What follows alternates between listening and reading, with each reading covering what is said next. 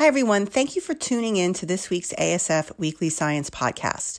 I'm Alicia Halliday, the Chief Science Officer of the Autism Science Foundation. This week, I am so happy to share a new study with you that addresses an incredibly challenging behavior that has received little research so far. That's eating aversions and food selectivity. And in honor of Mother's Day, these new studies include parents. The most common feeding problem in children with autism include food selectivity based on type, texture, or presentation, and disruptive mealtime behaviors. It's pretty complicated stuff and can be frustrating for families who just want to have a meal. Families who are worried about their kids eating enough of the right foods. Families who try their hardest to do what they can, but not everyone is a clinical psychologist or dietitian, and they'd love to do more but don't know where to start. The reason I'm excited is that I met the authors of the study where they conducted the research at the Marcus Autism Center in Atlanta, Georgia. There, William Sharp and his colleagues have turned a section of the center to a state-of-the-art facility where parents can take their kids to deal with severe eating issues. Now, this one is an outpatient program, meaning they don't stay overnight, but they do stay for many hours during the day and have school at the facility for a few weeks. This works, but it's not necessarily feasible for everyone who doesn't live near Atlanta. So the creators of these interventions wanted to create a guide that would empower and train parents to be able to deliver a modified version of the intervention to see if it helped at all. So they designed a randomized clinical trial to test their new model. The randomized clinical trial meant that they were able to compare their treatment to a control, in this case, just parent education.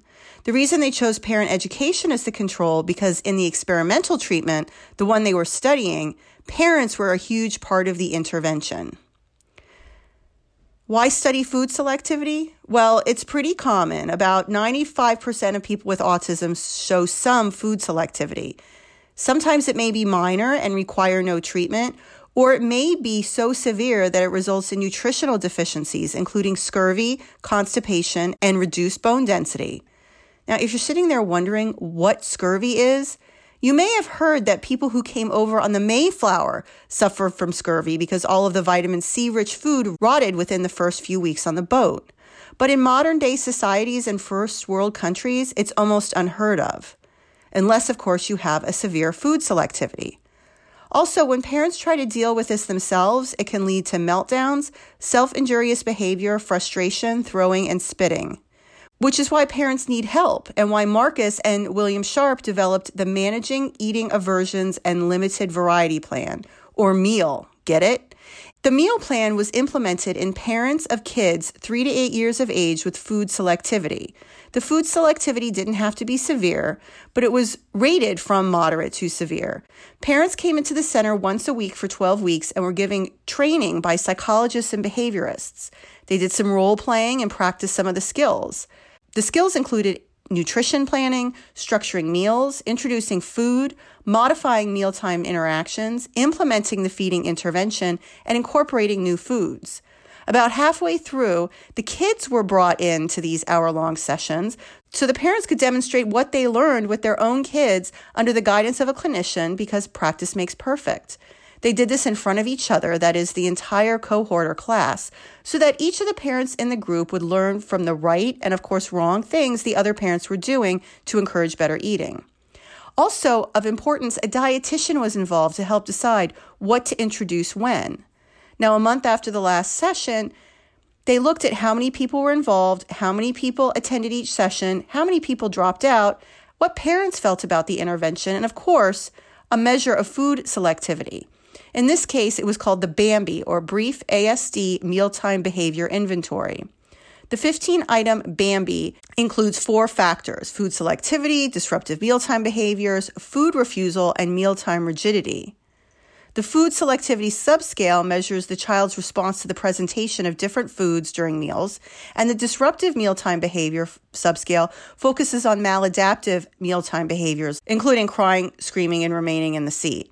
Now, the food refusal measures the child's behaviors to avoid consuming non-preferred or new foods, like closing your mouth tightly or expelling bites.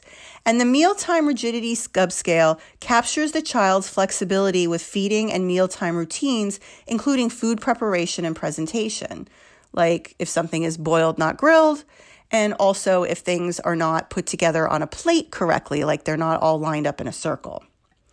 So each item is scored from 1, never occurs, to 5, always occurred during meals. So if this was the experimental group, what was the control? I talked about it being parent education. To engage another set of parents, they used just parent education. This was a group that came in once a month to learn about different techniques, but they were not coached. Children were not involved. They didn't get to practice in front of each other. And of course, a dietitian was not advising on which types of food to introduce next.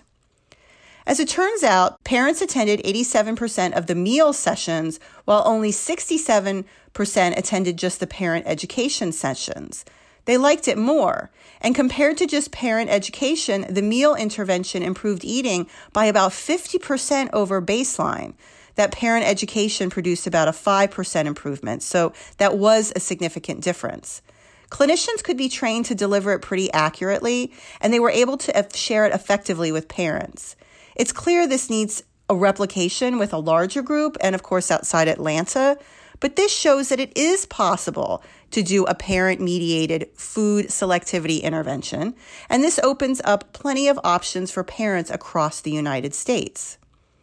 And along these same lines, another study released late last year from a collaboration at the Cleveland Clinic and the University of Rochester saw similar results, publishing an extension of a parent training for feeding protocol that was initially tested a few years before.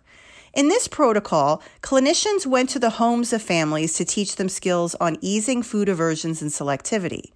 A dietitian was also utilized based on food diaries parents filled out, and they used computer software to calculate nutritional intake. Instead of a train and pray, the investigators used video vignettes depicting actual families of children with autism at mealtimes to illustrate concepts and techniques to the families. So instead of going to the clinic came to the home based on teleconferencing and one in-home visit. They included basic skills of providing reinforcement, how to introduce new foods, and how to generalize what was learned at home into other settings. Now, the age range was similar, 3 to 7 years, but it did last a little longer than the Marcus Autism Center intervention, about 20 weeks. This group also used the Bambi, which is the tool I mentioned earlier to assess eating in kids with autism. And like the study at the Marcus Autism Center, this one found that the intervention was feasible and had high attendance as well. Parents actually liked this version, which focused on individual child eating behaviors one-on-one versus those in a group setting, which is what was done before. Not only did the kids expand their food repertoire, they also showed fewer disruptive behaviors, and they showed overall improvements in behaviors using a measure of treatment efficacy called the Clinical Global Impression Scale. In fact, there was about a 50% improvement, so that's consistent with the previous study. I'm not going to nit and pick the similarities and differences across the studies, because who really cares? They show that parents can make a meaningful impact on even something as complicated as food selectivity and food aversions in their kids. Now, parents need help because we all do, and they need more than just a simple education. They need coaching, support, books and manuals, and most of all, encouragement. This is not something parents can do on their own, and it helps that these models don't have to be delivered in a clinic, because honestly, that severely restricts the families that are going to get help for this issue. Thank you all for listening, and I hope you had a marvelous Mother's Day to the mothers out there.